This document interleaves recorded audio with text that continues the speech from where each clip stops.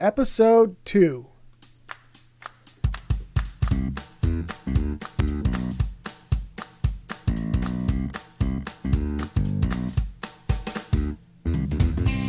Welcome back, friends. Thank you for listening again today. This is the Bible FAQ with Kirk Van podcast, the podcast that provides brief, thoughtful, biblical answers to your questions. And I do strive to answer questions that are submitted to me from other people. This isn't a setup of me just picking random questions, but I intend to answer the questions that are given to me by others. So to that end, please send in your own questions that you would like to have answered on this podcast. You can do so by going to the website, kirkvan.com, and there's options on the website for submitting your question. You can use email, question@kirkvan.com, or you can also do so through our Facebook page. And the Facebook page is facebook.com/BibleFAQ with Kirk Van. And while you're there on the Facebook page, please do like and follow us. If you are willing to do so, it'd be great if you can share with some friends. And we really would like to get the word out about this resource online, Bible FAQ. And so without further ado, I'd like to get right into some more questions for today. And the first question that I'm going to address does come from a Facebook user. This Facebook user is Gilbert. And don't know where Gilbert's from because he didn't share that information. But here's the question that we'll start off with today. Jesus said that if we want to follow him, we must deny ourselves. What did he mean by this? The scripture citation is Matthew 16:24. Well, first, this is a great question because a misunderstanding of this has resulted in a lot of bad theology and destructive application of that bad theology throughout the centuries. And so Gilbert cited here Matthew 16:24. There's also parallels in the other Gospels. There's Mark 8 has this same quotation instance, and Luke 9 does as well. And so let's read that verse scripture. We'll go ahead and read the instance out of Matthew that Gilbert has cited here. So Matthew 16:24. Then said Jesus unto his disciples, If any man will come after me, let him deny himself and take up his cross and follow me. So this, of course, is the well-known three-part directive. Deny yourself, take up your cross, and follow me. Well, first, let's start by defining the terms here. The Strong Concordance for the Greek word here just defines this word as to deny utterly or to disown. So from a literal sense, it actually means to disown. Another Bible tool resource I use, a Greek lexicon, it provides definitions for this term. A couple. One is to affirm that one has no acquaintance or connection with someone. And this is used in the Bible in reference to Peter's denial. When Peter denied the Lord, that was the case. But then the other definition we have here, and the other usage here in the New Testament, is to forget oneself, to lose sight of oneself and one's own interests. And it seems to me that that is the sense in which Jesus is using the term here in Matthew 16:24 and its parallels. So it seems that it is used in somewhat of a hyperbolic sense in these cases. And hyperbole is simply a figure of speech that's exaggerated somewhat for effect and not to be taken extremely literally. So there appears also to be an important cross-reference from another account instance that it's helpful to draw upon for our explanation here. And so often in Scripture, when we see kind of the same statements made, it's often just parallels of the same thing in the same instance. But in some cases, we see that Jesus taught on some topics and used the same words or close to the same words, more than one time. So it's not just another parallel of the same instance of Jesus teaching, but it's actually another time that Jesus was teaching, that he was teaching on the same topic and using the same words or close to the same words. And this is the case for this particular teaching, because the parallel for Matthew 16 would be Luke 9, but also we find in Luke 14. So twice in the same gospel, Jesus teaches on the same topic. But this time, he substitutes the first part of that three-part directive with some slightly different words. And these words give us Jesus' own description of what it means to deny oneself. So let me just read it for you. Luke 14, verse 26 and 27. If any man come to me and hate not his father and mother and wife and children and brethren and sisters, yea, and his own life also, he cannot be my disciple. And whosoever doth not bear his cross and come after me cannot be my disciple.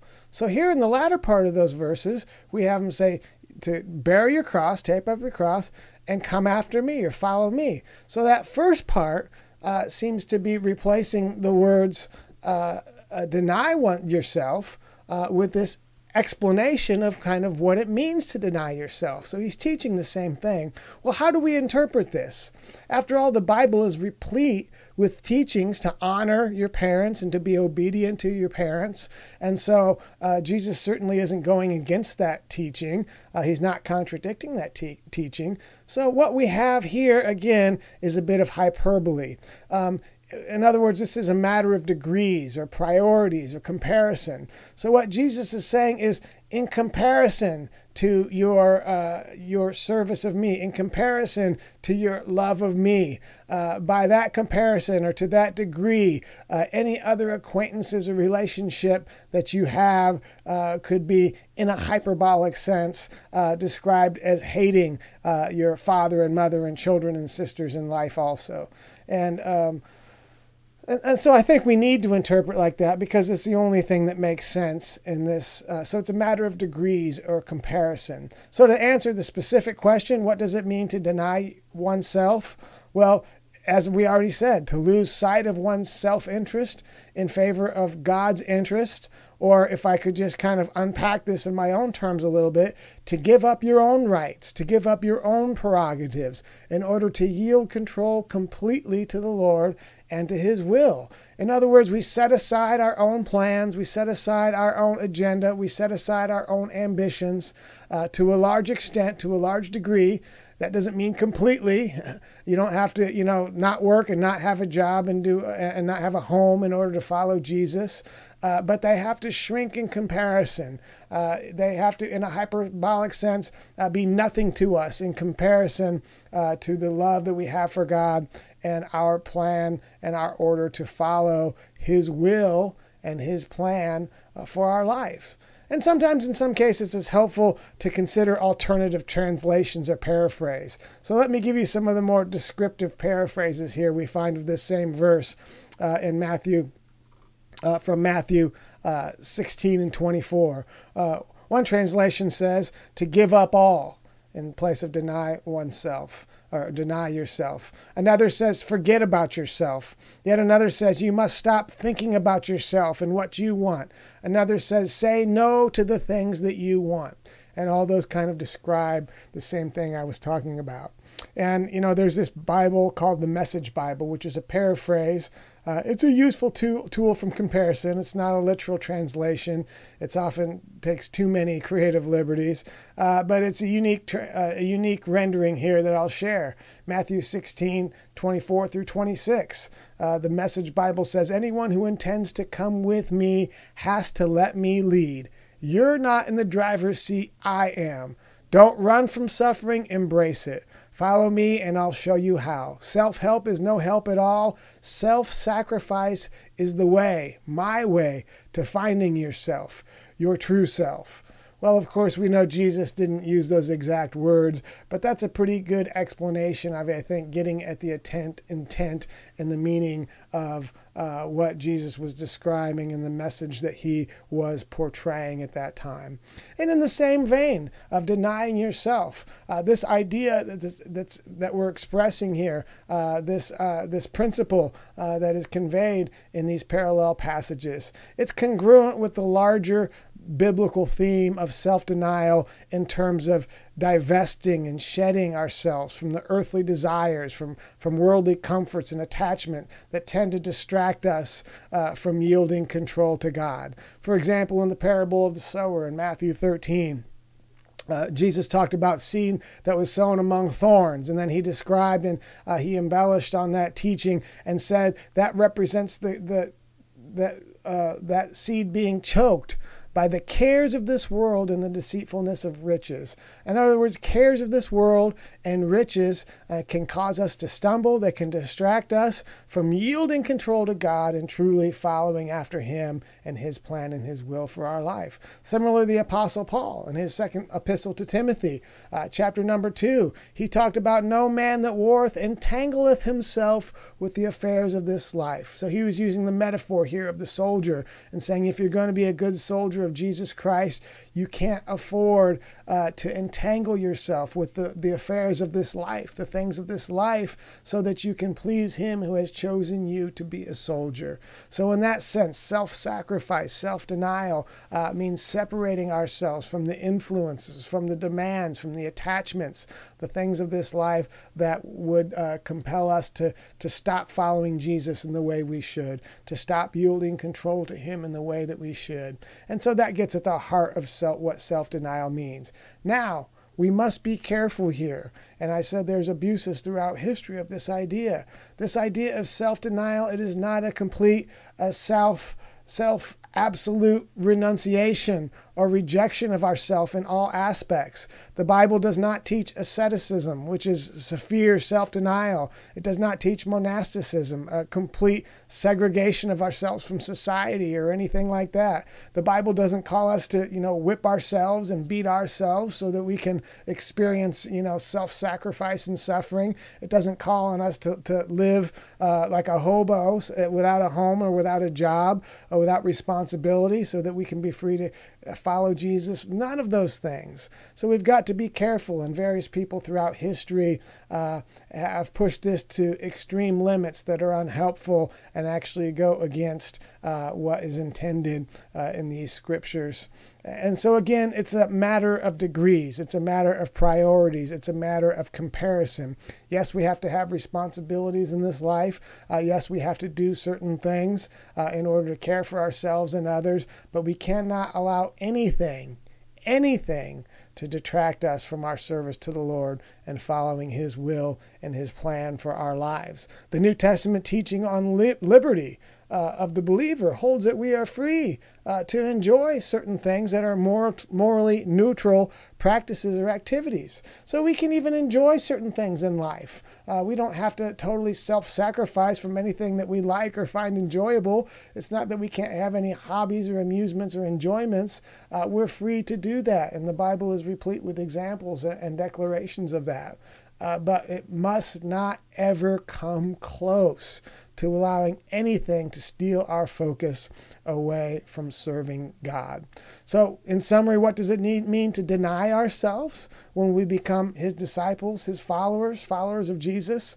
Well, it means we surrender our own self-interests, our own plans and our own ambitions for the sake of following the Lord's direction and pursuing his will. As Jesus said in Gethsemane, not my will, but thine be done. It means we forego the comfort, the ease, the security that people instinctively seek in order to embrace hardship and challenges and even suffering for the sake of the gospel. It means we shed our attachments and our entanglements with the cares of this life and this world so that we can focus more appropriately and completely on the things of God. So Gilbert, thank you so much for the question submitted through Facebook, and I enjoyed compiling an answer to meet the needs of your question. And so I want to move on to the next question if we can. We'll try to get another one in here. And let's go looking at the different ones here.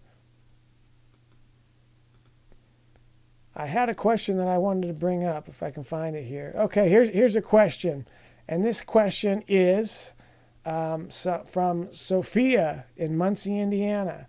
And again, if you know me, you know I go to church in Muncie. So Sophia is actually my niece, and she's 14 years old.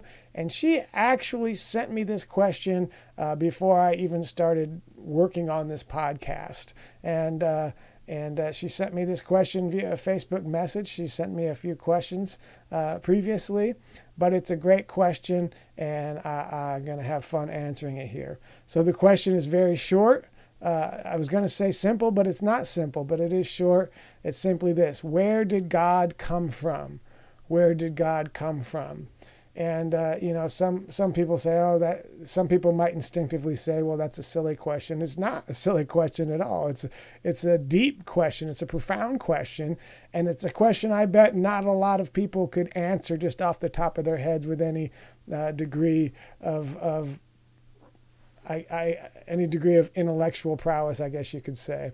So in answer to this question, and, when we describe God and who he is, and when in response to this question, really the only way we can define God from a biblical perspective is according to his attributes, according to his nature. And of course, the Bible is replete with descriptions of the various attributes and character and nature of God. But I'm going to mention three here because they address this question directly. First is the question or the attribute of aseity. Aseity, that means self-existence. It means to be self-sufficient and self-sustaining. In Exodus 3 and 14, Moses asked, "Whom shall I say sent me?" And then God replied, and God said unto Moses, "I am that I am." And he said, "Thus shalt thou say unto the children of Israel, I am hath sent you unto me." So this I am expression is the ultimate statement of self-sufficiency, of self-existence, of the immediate presence of God. And so that testifies of his aseity. Also in John 8 and 58, Jesus said unto them, so Jesus makes a statement, "Verily, verily, I say unto you, before Abraham was, I am." So Jesus very clearly was identifying himself with the I am of the Old Testament. He was very clearly identifying himself as the one God of the universe manifest in flesh. And for this, they thought he was blaspheming God and wanted to kill him. In Acts 17, this is a beautiful part of Paul's preaching when he says, "God that made the world and all things therein, seeing he is Lord of heaven and earth, dwelleth not in temples made with man's hand, neither is worship with men's hands as though he needed anything, seeing he giveth to all life, breath, and all things." So this is a description of God's aseity before. He doesn't need anything from anyone else. He's self-sufficient. No one makes it possible for God to exist, but God makes it possible for everything else to exist. He is the Lord of heaven, and he dwelleth not in temples made with man's hands, but he gives life and breath to all things. And so that is a testimony of his aseity. And number two, the Bible testifies about God's eternity. And what we mean by that is his existence beyond time. The fact that God is eternal, has no beginning and no ending. In other words, he's free from all succession of time, past, present, and future are constantly before him. Philosophers call this the eternal now. However, God can and does view events in time and act in time. And so this is related to the idea of God's infinity. To be infinite means to be immeasurable and unlimited in extent of space or duration of time or other things. So it's not that God existed from an infinite number of days or years or minutes or however you want to measure it. It's that God is actually timeless. He exists outside of the construct of time, so you can't measure it. eternal doesn't even give the right meaning, because we think of eternity as just a passing of time, but God exists outside of all time. And so there's a few verses of Scripture, Psalm 90:2, before the mountains were brought forth, or ever thou hast formed the earth and the world, from everlasting to everlasting thou art God. Psalm 93:2, thy throne is established of old, thou art from everlasting.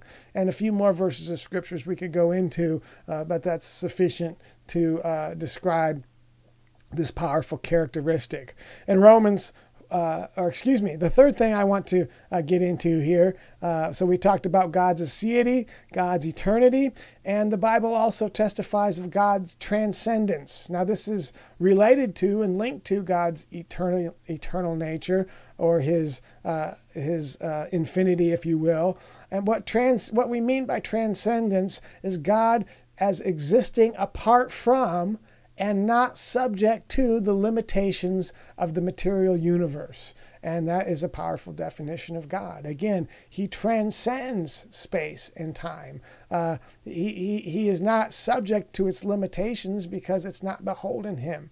And of course, in the intelligent design creation worldview, we understand that the universe itself was brought by God, and so he exists outside of it. He's external from it. He's not limited to the things that make up the temporal universe. And of course, every verse about creation in the Bible, which is dozens and dozens, if not more, point to the transcendence of God. In order for God to create the universe, in order for God to create the world, he had to be outside of the universe and outside of the world and not subject to its limitations. And so, again, Acts 17, in that statement we read, how that it is God that is Lord of heaven and earth, and how it is he that gives life and breath to all things. That speaks of his transcendence as well as his eternity, if you will. In Jeremiah, the prophet, in chapter 23, verse 23 writes, let